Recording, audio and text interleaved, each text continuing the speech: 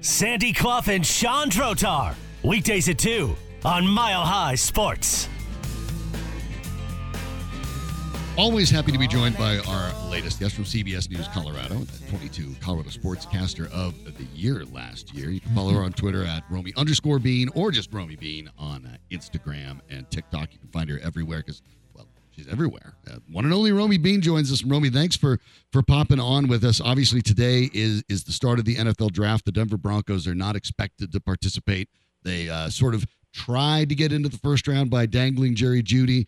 Looking into this draft, not much action for the Broncos this evening, but do you think that Sean Payton was being accurate and the Broncos will trade neither of their wide receivers? Will they end up with 5 picks or will they find a way to collect more? You know, I think this is so interesting because going into this year, we know George Payton's MO, and his MO is darts, right? The more darts, because if you can get half those darts to hit, you have 11 darts and you get 5 or 6 to hit, it's not so bad. We know George Payton is not thrilled, right, to have 5 picks. However, I think we don't entirely know Sean Payton's MO. I mean, you can look back to what he did in New Orleans, but what is his MO and what is his MO going to be going forward? I think it's really interesting. I can't imagine them trading up and forfeiting more picks unless, I don't know, if there's someone you really want in the second and maybe you parlay, your third rounders. But outside of that, it's hard to imagine them trading up. I guess trading back if it comes down to the best player available, and if they feel like they can do something with those top 2 third-round picks and trade those and parlay them for a couple of thirds and another fourth or something, maybe we see something there. But George wants more picks. However, again, I feel like we still don't totally know what Sean Payton's MO is, that they loaded up in free agency in some certain positions of need, so they're not desperate, and that's important. And they are at this point kind of going for more depth positions, which you can get starting in that round. So I'm curious. I'm just curious to see how these two work together in their first draft together. Everything they've said is it's been so great and blah, blah, blah. But now we're going to really see. I think George would like some more picks, but I don't know quite what Sean Payton's MO is just yet. That's a great point, as you often are successful in making. I think what we'll get out of this draft is a sense of who is in charge. I think we already sort of know the answer to that question, but it may be reinforced by what we see in the next 3 days, right? Absolutely. I think that's a great point. And I think you hit the nail on the head in the first half of that, though. We definitely do know who is in charge already. It seems we know, yes. It seems we know, and I think going forward it will be that way. But this is going to be interesting because the draft is kind of like George Payton's baby, right? This is where he thrives. This is where he lives. As far as trades, right, as far as, free agency, the verdict could still be out on what George Payton has done. But the draft, that's his baby. So it's going to be interesting. I just think the dynamic to see kind of who wins out here. But the other part of that is with only 5 picks, I don't know if anything super exciting gets done either way. That's the part that I think that is intriguing because, coming out of this draft, we're going to look at it and we'll see what they end up doing from the third round on. But the truth of the matter is, if the Broncos are looking for immediate solutions to some of their problems, they're not likely to be found in this draft. And that makes it kind of an intriguing draft. You're sort of just adding depth through the draft, and it doesn't make the Broncos directly better. So taking the offseason as a whole to this point, where do you think they'll look to address that depth in however many picks they have? Yeah, I mean, you look at it, and again, I just keep hitting depth. I look at a cornerback like a cornerback 2. You kind of bump Damari Mathis to CB3, perhaps. In that you need a second cornerback. I think you need a center to actually give Lloyd Cushenberry some competition here. You need some depth on the defensive line. I mean, you brought in Zach Allen, but you also, obviously that kind of replaces Draymond. You also let, why is his name eluding me? Deshaun Williams, you let him go, right? You need somebody to kind of fill that role. So again, just depth roles there. You need offensive line depth, running back depth, right? You brought in Line, but Absolutely. You're going to need somebody, especially for Right. Javonte Williams. You need pass rushers. Yep. I mean, let's be honest, even tight end depth. So really they need depth everywhere. But to the point, in the third round, you're probably not going to get any potential impact day one starter. Everyone is saying, though, that this is a really deep running back draft. So perhaps you get a good, running back 2, and P. Ryan is kind of the starter until Javonte can get back. And that could be an area where you could find some nice impact, especially early in the season where we don't know with Javonte Williams' health. But everywhere else, to me, certainly feels like depth, offensive line depth, center depth, et cetera, quarterback depth down the line. I did something the other day just for fun because we're not going to have a lot of fun with with this draft, at least not for a day and a half. But I noticed that in the projected order, and Matt Miller of ESPN did a 7-round mock. I mean, he's the ultimate draftnik, I guess. He had summaries on people that were projected to be drafted in the 6th or 7th round. He wasn't just listing names and positions and colleges, universities. He was summarizing what they might bring to a particular team. But I noticed that he had at 67, 68, two guys who are ranked 13th and 5th at their positions. But then at 108, he had the Broncos taking a running back, and that running back, who happened to be Tank Bigsby of Auburn, ranked number 6. So that reinforces your point about how this seems to be a deep running back class, and everybody keeps saying that Robinson will be drafted in the top 10, but I'm also hearing people say that, well, maybe Gibbs gets into the first round. But apart from those two, it could be a year in which there are a lot of good ones, but maybe no great one who would maybe the one guy is Robinson, who would go in the top 10. But the idea you'd be picking at 108 and get one of the top 6 players at his position means that that's a pretty deep position, doesn't it? Yeah, absolutely. And really, I've been hearing that from, even into November, October. You know, the real draft picks that start getting into it before the season's over, talking about how deep this running back class is, and that's something that could certainly benefit the Broncos, because realistically, we have no idea with Javonte Williams.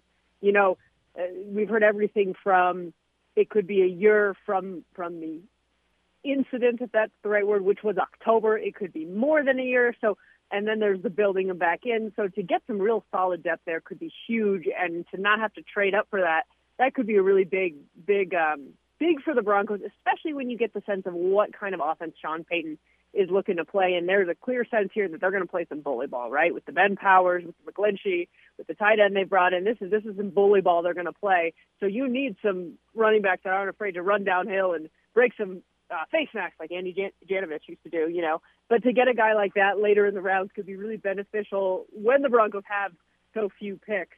That seems like a key pick for them if they can make that happen. What do you make of the idea that Philip Lindsay's reached out to the Broncos and been willing to perform as a role player? Now, we know that one of the challenges is at his size, he's not a very good pass catcher, and that's been limiting. But there's also a lack of depth there, and the idea of getting a rookie, maybe there's some value. Do you think it makes any sense for the Broncos to look into that?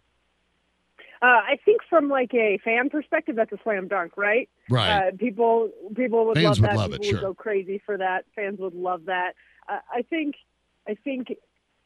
guess if you can get him really cheap, I mean, he is a role player, right? And that's the thing we've always known about Phil. He's not an every down back, but if you can have him as a role player and you can get him for cheap, and you need an extra body there, and you're going to have guys catching out of the backfield, I don't have an issue with it. I wouldn't say I'm like gung-ho about it, right? But I think it's one of those things that if you need the extra body, and we do know Sean Payton loves to, you know, have his receivers his running backs, catching out of the backfield. That is certainly a guy that would be an easy guy to bring in. You don't have to pay him a lot of money, right? So it could fit in well if it's a smaller role. Yeah, I have to say it'd be pretty close to microscopic. The one interesting thing to me, and maybe the only interesting thing about this Bronco draft, is they do have consecutive picks at 67 and 68. And as I remember, Peyton talked about that fairly recently and seemed to like the idea of not just having 2/3, but having them back-to-back fairly because early it could on. facilitate trades if they wanted. Right. And I guess this is back to the same issue we've been talking about. If there is a trade, who would be driving that trade? Would it be Payton or Payton? Right. And what would I know they talk about collaboration, but in the end, somebody has to be in charge. And you would think with those two picks, do you think they'll actually make those two picks, or do you think they'll trade at least one of the two? That's a great question. I think that if George Payton is in charge, they're trading one of those to get two out of it, right? To at least then get one more pick. Right. But I think, this is an educated, maybe uneducated guess at this point, that I could see Sean Payton just taking the two best players available that fit best in the scheme with this. Right. So and, take a pass rusher, take a lineman. Right. That's exactly what I think is going to happen. As a matter of fact, I think they'll use them both. I think they need the help. But we're talking with Romi Bean from CBS News Colorado, and we want to switch over real quick before you go to the Avalanche. Obviously, the series has not gone the way they wanted. It is not disastrous. It's not beyond the realm of possibility. Cale Makar comes back in Game 6. They win Game 6. They come back to Denver for Game 7 and still win the series. But how do you see the series playing out at this point? I think the Avs are teetering on simply collapsing. Sandy's not so sure. So we're curious to find out based on what you've seen, where do you get the sense that the Avs are? You know what, guys? I don't like it. I feel like there's a lot going on here. First of all, you got to give credit to the Kraken. They look like they want it more. They're hungrier, and the biggest thing is they have got more depth, plain and simple. We look at the Avs last year, and then their depth showed up so much. Depth is huge in the Stanley Cup playoffs. It is a battle of attrition out there, and the Avs just do not have it this year. Plain and simple. I mean, Jared Bednar said last night they might play Nathan MacKinnon for 30 minutes. Look, Nate can only do so much. So I think that's part of it. The other part of it is it just feels like, for lack of a better word, just bad juju. Like everything that kind of could be going wrong. I think the Gabe Landeskog piece hurts. I think that, yes, you can win in the regular season without Gabe, but there is a leadership aspect. There is nobody on that ice with a C on their sweater, and you can see it, and it's coming through. I think that's a big thing. There's stuff going on. There's a lot of things. There's the Val situation. There was Cale. I think a lot of guys are still not healthy, and I think these guys are looking up at the Mount Everest that they climbed last year, and saying, can we do this again? Do we have the physical health? Do we have the depth to go through this grind again? And I think that there's some doubt. And there's just a different sense. Now, that's not to say they can't figure it out, turn it on, click. But right now, you can just see this team. It feels like it is hard for them to get up and get out there right now. And they're looking at that mountain. That looks like a really big mountain. So I do feel like this is a two-pronged thing, what's happening on and off the ice. There's still enough talent in that room and enough leadership that I think they can still get it done. I'm not counting them out, but it doesn't feel great right now. I agree with almost all of that, and I would suggest you already hinted at this. There are a couple things going on here. One, however much emphasis you want to put on either, one happened on the ice, one happened off the ice. There's obviously a degree of difference between the two, but they're acts of irresponsibility. Makar hurt his team the other night. Not only did Seattle score a power play goal that helped them win the game as a result of the penalty, it seemed to inspire Seattle, even with the loss of Jared McCann. The wounded tiger theory seemed to prevail, not only through the rest of that game, but contrary to what I thought last night, especially with a kid who scored his first NHL goal to put him ahead 2-1 in the second period. And, the Nichushkin thing, whatever is going on, would seem to involve a rather significant degree of irresponsibility on the part of Nichushkin. we can sort of take that as a given at this point, especially considering the Avalanche are talking about it in a way that doesn't suggest his return is imminent. He's certainly not going to play tomorrow night. He's not going to play in this series even if they get by. And speaking of getting by, I would ask you this question too. Even if they can summon up the kind of energy and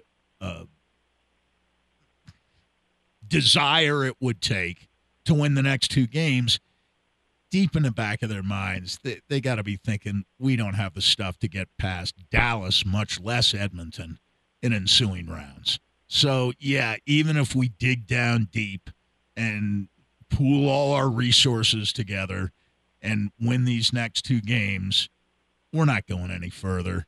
So maybe you're deep down resigned to the fact that you're going to lose at some point. Might as well lose now. I mean, I think there might be that piece of that. Let's go back, regroup, and come back next year. And look, some of these guys are like huge competitors. Nathan MacKinnon most definitely doesn't feel that way. I don't think any of them want to lose, but I just think on that point and kind of back to that kind of analogy I was saying, that right, they're looking up at that mountain, and it's yes. like, man, do we have it this year? And we know how hard they know now how hard it is to summit that mountain. It is the hardest championship to win in sports. There's not a doubt about it, and it's.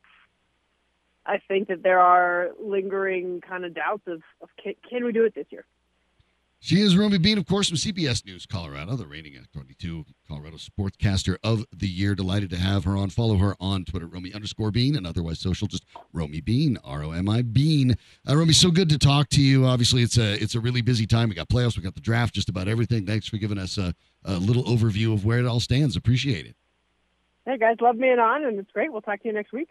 All right, thanks so much, Romi. Appreciate it. This is thanks, Romi.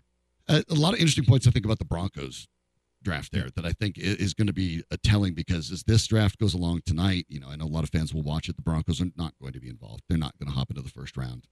Don't be looking. If you're going to watch it, don't watch for that. It's not going to happen. They simply don't have the assets. The only way to go in the first round is to trade Justin Simmons or Pat Surtain. That's it. They're not going to do that. So they won't be in action tonight. But the rest of the draft will be interesting. We will have Chris Thomason of the Denver Gazette to preview it tomorrow as well. Yeah, Chris back in town years away and now covering the Broncos, so we'll have him there tomorrow. But, yeah, touching again on the Avs, it really is an odd situation. And, we want to make sure that you talk about the fatigue after winning a title, and that's a lot of it. And the injuries are a lot of it as well. So, we will hop to that in a minute, but the Avs obviously do need a win in Game 6 or they're done. And when you are hurt, you need a win as well. So talk to our friends at Burnham Law, burnhamlaw.com. The phone number is 720-845-7001. You want to hire a winner, and that's what they do. Their personal injury attorneys have years of experience fighting for all their clients. They're easy to get to. They have locations in Fort Collins, Boulder, Westminster, Cherry Creek, Colorado Springs, even up in Cheyenne, and the main personal injury office is right here where we are in the Tech Center. So when you're injured, they'll push for you to get your maximum recovery, whether it's by settlement or by trial. So don't hire someone to get off the billboard. Find yourself someone who wins. And the winners over at Burnham Law are the ones you want to reach. 720-845-7001. Are the Avs, if they simply just run out of gas, if they know that if it isn't going to end raising the cup, how much energy do they have to go the rest of the way? We'll talk about it next on Mile High Sports.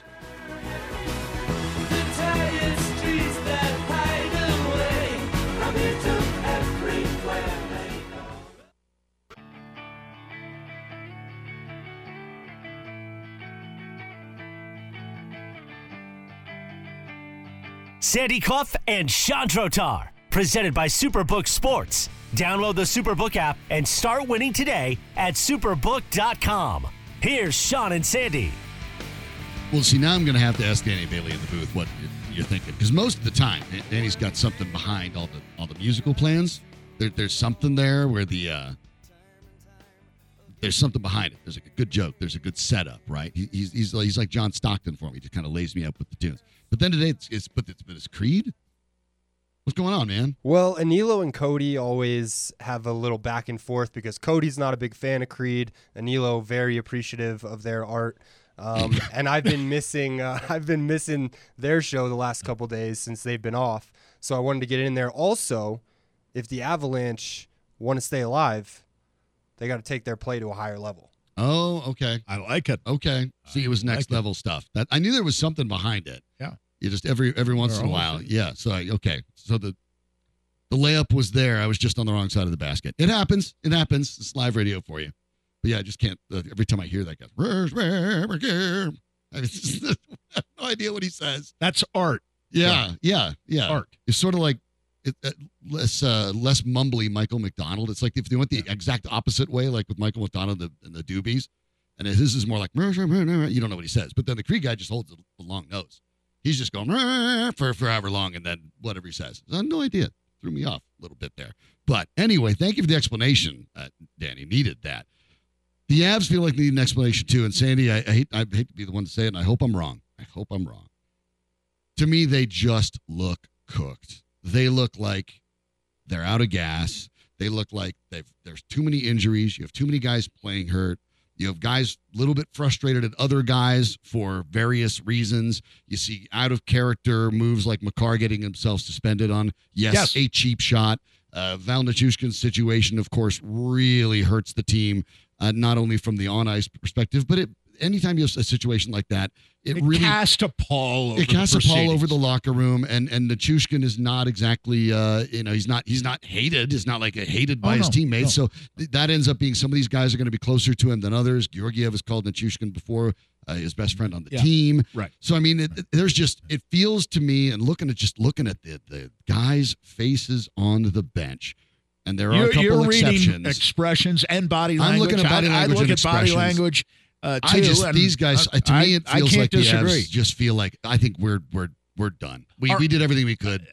They're checking out. Our only point of difference, I think, is that I can concoct a scenario by which the Avalanche could win the next two games and win this series. I think so. I think it's possible. Sure. But like you, I cannot, and I don't believe they can either, concoct a scenario by which they win the Stanley Cup again. Heck, I don't think, even though all 16 teams are still alive, if you look ahead to the next round and assume it's Dallas, they can't beat Dallas.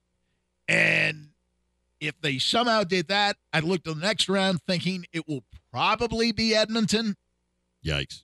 And they can't beat them. Not right now. Even if they were at full strength, I'm not sure they could beat Edmonton. So I think, and we heard from Giannis earlier, really talking about and speaking for, I think, many athletes, major professional athletes, and the psychology of competition.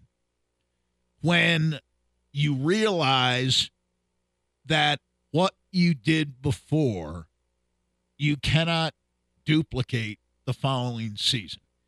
And that's why it's tough to win consecutive championships, and you really have to tip your hat to Tampa for having won two in a row. I don't think people understood how hard that was, and coming so close to winning three. But that was almost like a Bronco deal where a shocking playoff loss preceded the winning of consecutive Stanley Cups. Just as the Broncos lost to Jacksonville and proceeded then to win the Super Bowl for the next 2 years. But not next three. The Broncos fell apart in 1999 with Elway retiring and TD getting hurt, Shannon Sharp getting hurt. And Tampa made it all the way back to the Stanley Cup final last year, but never really seemed to seriously challenge the Avalanche for a three-peat. And you look at the history of the Super Bowl, three-peat. There's one. What's that? It's never by happened. far the closest you got was the Steel Curtain Steelers, who won 4 out of 5. That's the closest. 4 out of 6. 4 out of 6. Pardon me. That's the closest to that sort of situation you've ever seen. That's exactly right. That's the closest. And I would still call Pittsburgh a dynasty over that period of time. The Broncos snuck in one of those. The Broncos snuck in, and the Raiders won the Cowboys, in 1976. And on the way, knocked off the Steelers in the championship game because the Steelers were, guess what, banged up and injured, and Oakland might have been the better team anyway. So You have the Avs banged up and injured. I think Dallas might be better anyway. Edmonton might be better anyway. The Avalanche, I think, reached down for all they had to go 31-7-4 and come from almost an impossible position to win the Central Division, and they had very little left to start this series, even with Makar and Nichushkin in the lineup. They came back and won Game 2 after losing Game 1 at home. They had enough, and Makar was simply unbelievable, as was MacKinnon in Game number 3, to win that one 6-4.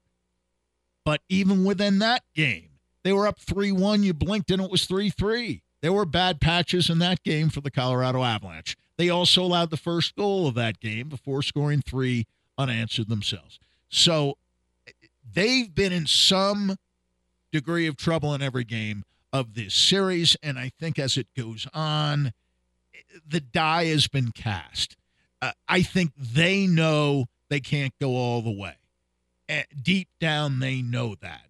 I think Bednar senses that. I think great coaches sense these things in teams. They know the reality of their potential. They know where they are, and they know that they can draw up all the X's and O's they want. They can shuffle the lines and the defense pairings all they want. They're getting not great goaltending, but certainly more than adequate goaltending from Georgiev in this series.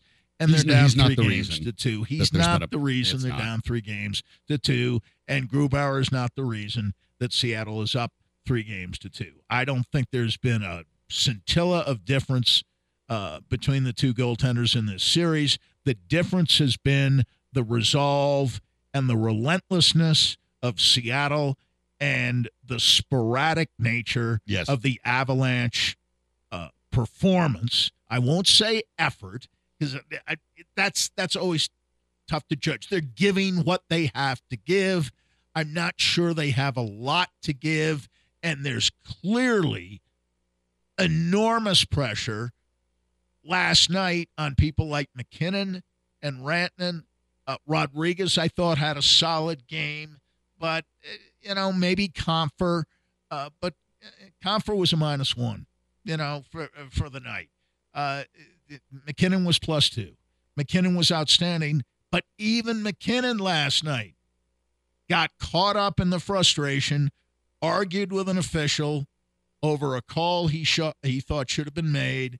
I do too. That would have put the Avalanche on the power play, but to me, it's a 50-50 call. You don't get calls. Make it sometimes. You don't make it sometimes. You can't argue. You got to get off the ice fast, and because he argued and didn't get off the ice fast enough, Comfer was late in defending, and the guy he would have defended that he was late in defending he put Comfer in a bad spot. Cartier, and Cartier scores what, to me, is the game-winning goal. First guy, by the way, since Cale Makar back in 2019 to score a goal in your very first in your very first and game. this guy's a player. Congratulations. It wasn't like this guy played 3 minutes and got a lucky opportunity and scored a goal. He played a good game, and he was the guy, to me, who made McCann's absence irrelevant for Seattle. You hit it on the head when you're talking about relentlessness, and it's hard to judge effort. I get that, but the Avs have been outworked, and they have been outworked. No doubt. Across the doubt. board, they have been outworked. And I think when you're looking at this particular situation with this team, only 7 Avalanche players are in plus in this series, and over the plus-minus 7. And there aren't that many who have really played well. There's some plus guys who haven't played well. No, in fact, there's only 5 that are more than +1. That's it. Right. And one of them, by the way, was Cale Makar, who wasn't available last night because of a decision he made that was careless and to a certain extent, call it what it is, selfish. Yes, the play we that all you think knew was Cale going to cost you Makar that. is a great player, and I still do. And he did something that was stupid and selfish but he the other did night. do that. That's the reality. And sometimes that happens. Just like Nathan MacKinnon was probably a little selfish, trying to argue a goal or a penalty he didn't get, and it led to a goal. That doesn't mean he's a selfish player, but it means in that moment But the frustration overcame it. The frustration has overcome overcame a few of the biggest players for this team at the worst possible time. And you know what? The score was 1-1 at the time. Right. Now, if the score is 2-0 or 3-0, okay. Or if it's 2-0 and the goal scored leads to 3-0, I can understand the frustration bubbling over, but you don't have the luxury. I don't care and who not you in a tie are. series. You don't have the luxury in a 2-2 series, in a 1-1 game 5 of doing what he did. But he is the least of the offenders by comparison with Makar and Nichushkin. MacKinnon by far has been the Avs' best player. It's not even close. There is MacKinnon and everybody else, and then there's probably Mikko Rantanen, and then everybody else below him. I mean, that's it. This team to me just feels like that they are out of gas, and it shows. I told people all year, and I stand behind it, that I thought if this team was healthy, 100% healthy, when the playoffs started, they could win a Stanley Cup, and I stand behind that. But they're not. They're nowhere close. You are missing big parts, one not by injury now in Nichushkin's case. Other big parts of your team are playing injured, clearly. And I think you're right. I think the Avs pushed to get that 2 seed, and they needed it because we both talked about that. We thought the only possible route to the Cup was having home ice against everybody except Vegas, especially against Edmonton. So they needed to get that 2 seed. It was critical to get it. But then we also said had to push for it. They weren't a good home team this year. In fact, they were considerably better on the road. But you still have to push for it because you still want that Game 7. I agree. I'm just saying. I just think they're totally out that of the gas. Signs were there, and I think Bednar summed it up during the in-game interview on the bench when he told Leah Hackstall, is it? Mm-hmm. That, well, we're forechecking, but we're not doing it with any force. We're not being disruptive enough. And he's so articulate, and he hit. That's exactly right. It wasn't a question of effort. The on the forecheck, they were forechecking, but they weren't disruptive. Seattle is relentless on the forecheck, and physical. And they are disruptive. They are disruptive. You can forecheck to your heart's content, and if you're not disrupting anything, if you're not applying the forecheck with any force, if you're not making the other team turn the puck over, as Seattle made the Avalanche turn it over again and again and again, it's happening the whole series. It doesn't make any difference. At some point, you're kind of going through the motions of forechecking, but it's nothing like the forecheck that they applied a year ago in the Stanley Cup playoffs, which was effective and caused Mark Messier on ESPN to say during and after Game 2, this is the best hockey game I have ever seen a team play. Bar none. This is Mark Messier, who won Stanley Cups in Edmonton, who broke a more than 50-year curse in New York with the Rangers with his leadership and his guarantees at points of doubt. 3-2 deficits can be overcome. Many teams have done that. In fact, less than 80% of the teams in the history of the Stanley Cup playoffs, less than 80, have won the series. It isn't impossible by any means, but they have gone from being a team that maybe played the best hockey game that was ever played. It's one game, not a series. He didn't say a series, but he said for one game it was the best team he ever saw. And we have seen nothing in this series that remotely resembles that. The Avalanche will have an opportunity to keep it going on Friday in Seattle. That'll be that late 8 p.m. start to stay alive. They need a win to bring it to a Game 7 back in Denver. Well, baseball is back. And, of course, the push for the postseason's on in hockey and hoops. So make it all count this spring with Superbook Sports. Superbook Sports is the best wagering app around with a direct line to the experienced bookmakers behind the counter in Las Vegas. And plus, right now, you get a $250 bonus when you sign up, deposit, and wager all in the same day. So don't let spring pass you by without winning money with Superbook Sports. Visit superbook.com for terms and conditions. Gambling problem? Call 1-800-522-4700. A terrific scene, a memorable scene at the Colorado Sports Hall of Fame last night. Sandy, you were in attendance. We look forward to hearing a little bit more about that. next on Miley Sports.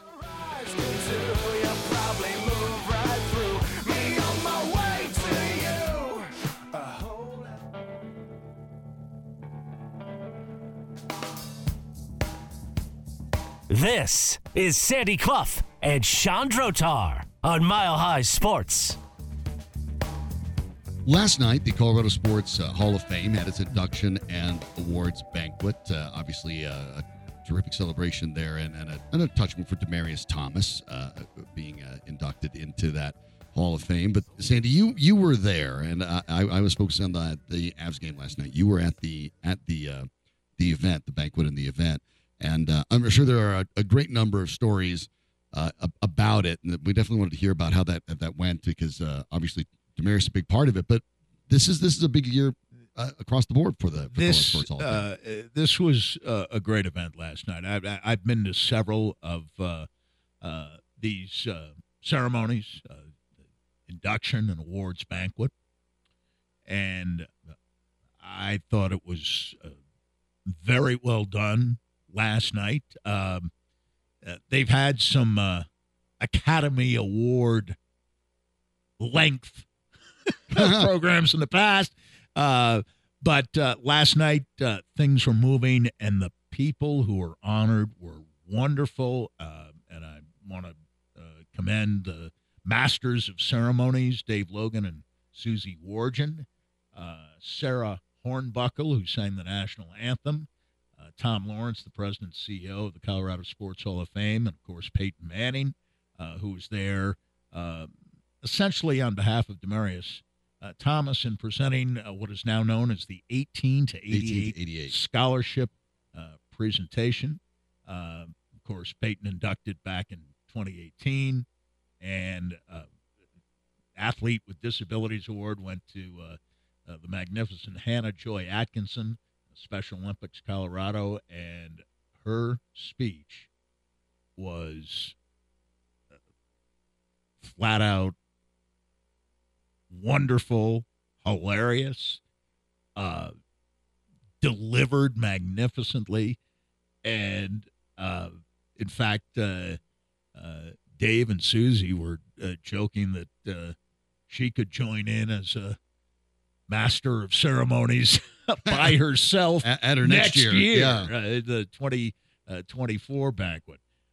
Lauren Betts from Grandview, High School Female Athlete of the Year. Daniel Cardenas from Pomona, High School the Male Athlete of the Year, High School Male Athlete of the Year, the College Female Athlete of the Year, of course, Yasmin Hernandez from CSU Pueblo, and John Matoka, the wonderful quarterback from Colorado School of Mines, the college football story of the year last year, without question. They were terrific. And he was honored as the College Male Athlete of the Year, Professional Athlete of the Year, Cale Makar, we talked about that a little earlier, and the King of the Hill award went out to the Avalanche, the DU Pioneers, and Denver East, which was actually a compilation of participants from DPS schools, all championship winners in 2022. And, of course, the inductees, the great Evie Dennis, who was 98 years young, up and speaking at the lectern last night. Awesome. And just, again, unbelievable. I mean, she could have co-emceed with Hannah Joy Atkinson. She had a great story about an interaction with Fidel Castro. Whoa. And in conclusion, she noted that at 98, she was still around. That's a win already. It didn't need to be mentioned that Fidel Castro is no longer with us. True. Yeah. Vincent Jackson, his mother and father were up there speaking on his behalf. Vincent Jackson, the wonderful man. Extraordinary scholar, career up at Northern Colorado. Wonderful career at Northern Colorado. Was of such academic achievement to be deserving of a scholarship offer from Columbia. Chose Northern Colorado and was a second-round pick, and, of course, went on to a terrific career with the Chargers and the Tampa Bay Bucks. Jimmy Huga, the late Jimmy Huga, along with Billy Kidd, the heroes of the 1964 Olympics. Billy Kidd won the silver medal, Alpine event, and Jimmy Huga, who was later diagnosed with MS and lived a courageous, marvelous life even after that diagnosis, won silver that year in the same event. And, of course, Demaryius Thomas, you already mentioned. I always particularly enjoyed during training camp on a virtually annual basis the chance to talk with Demaryius Thomas with various partners along the way. And Demaryius was first class all the way. One of those people who would say hello before you did if you crossed paths. And Dave Logan had some personal stories to tell about Demaryius Thomas, who would show up at some of Dave's games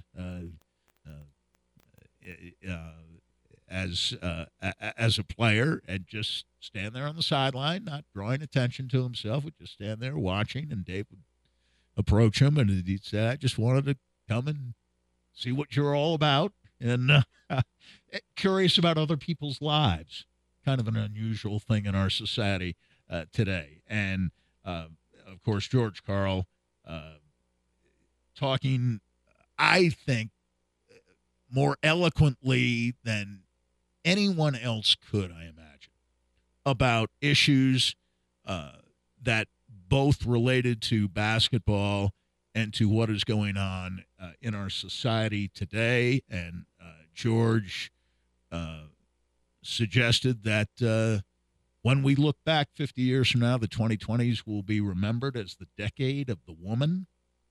And he said one of his great regrets was in not surrounding himself with more women who were eminently qualified during his coaching career.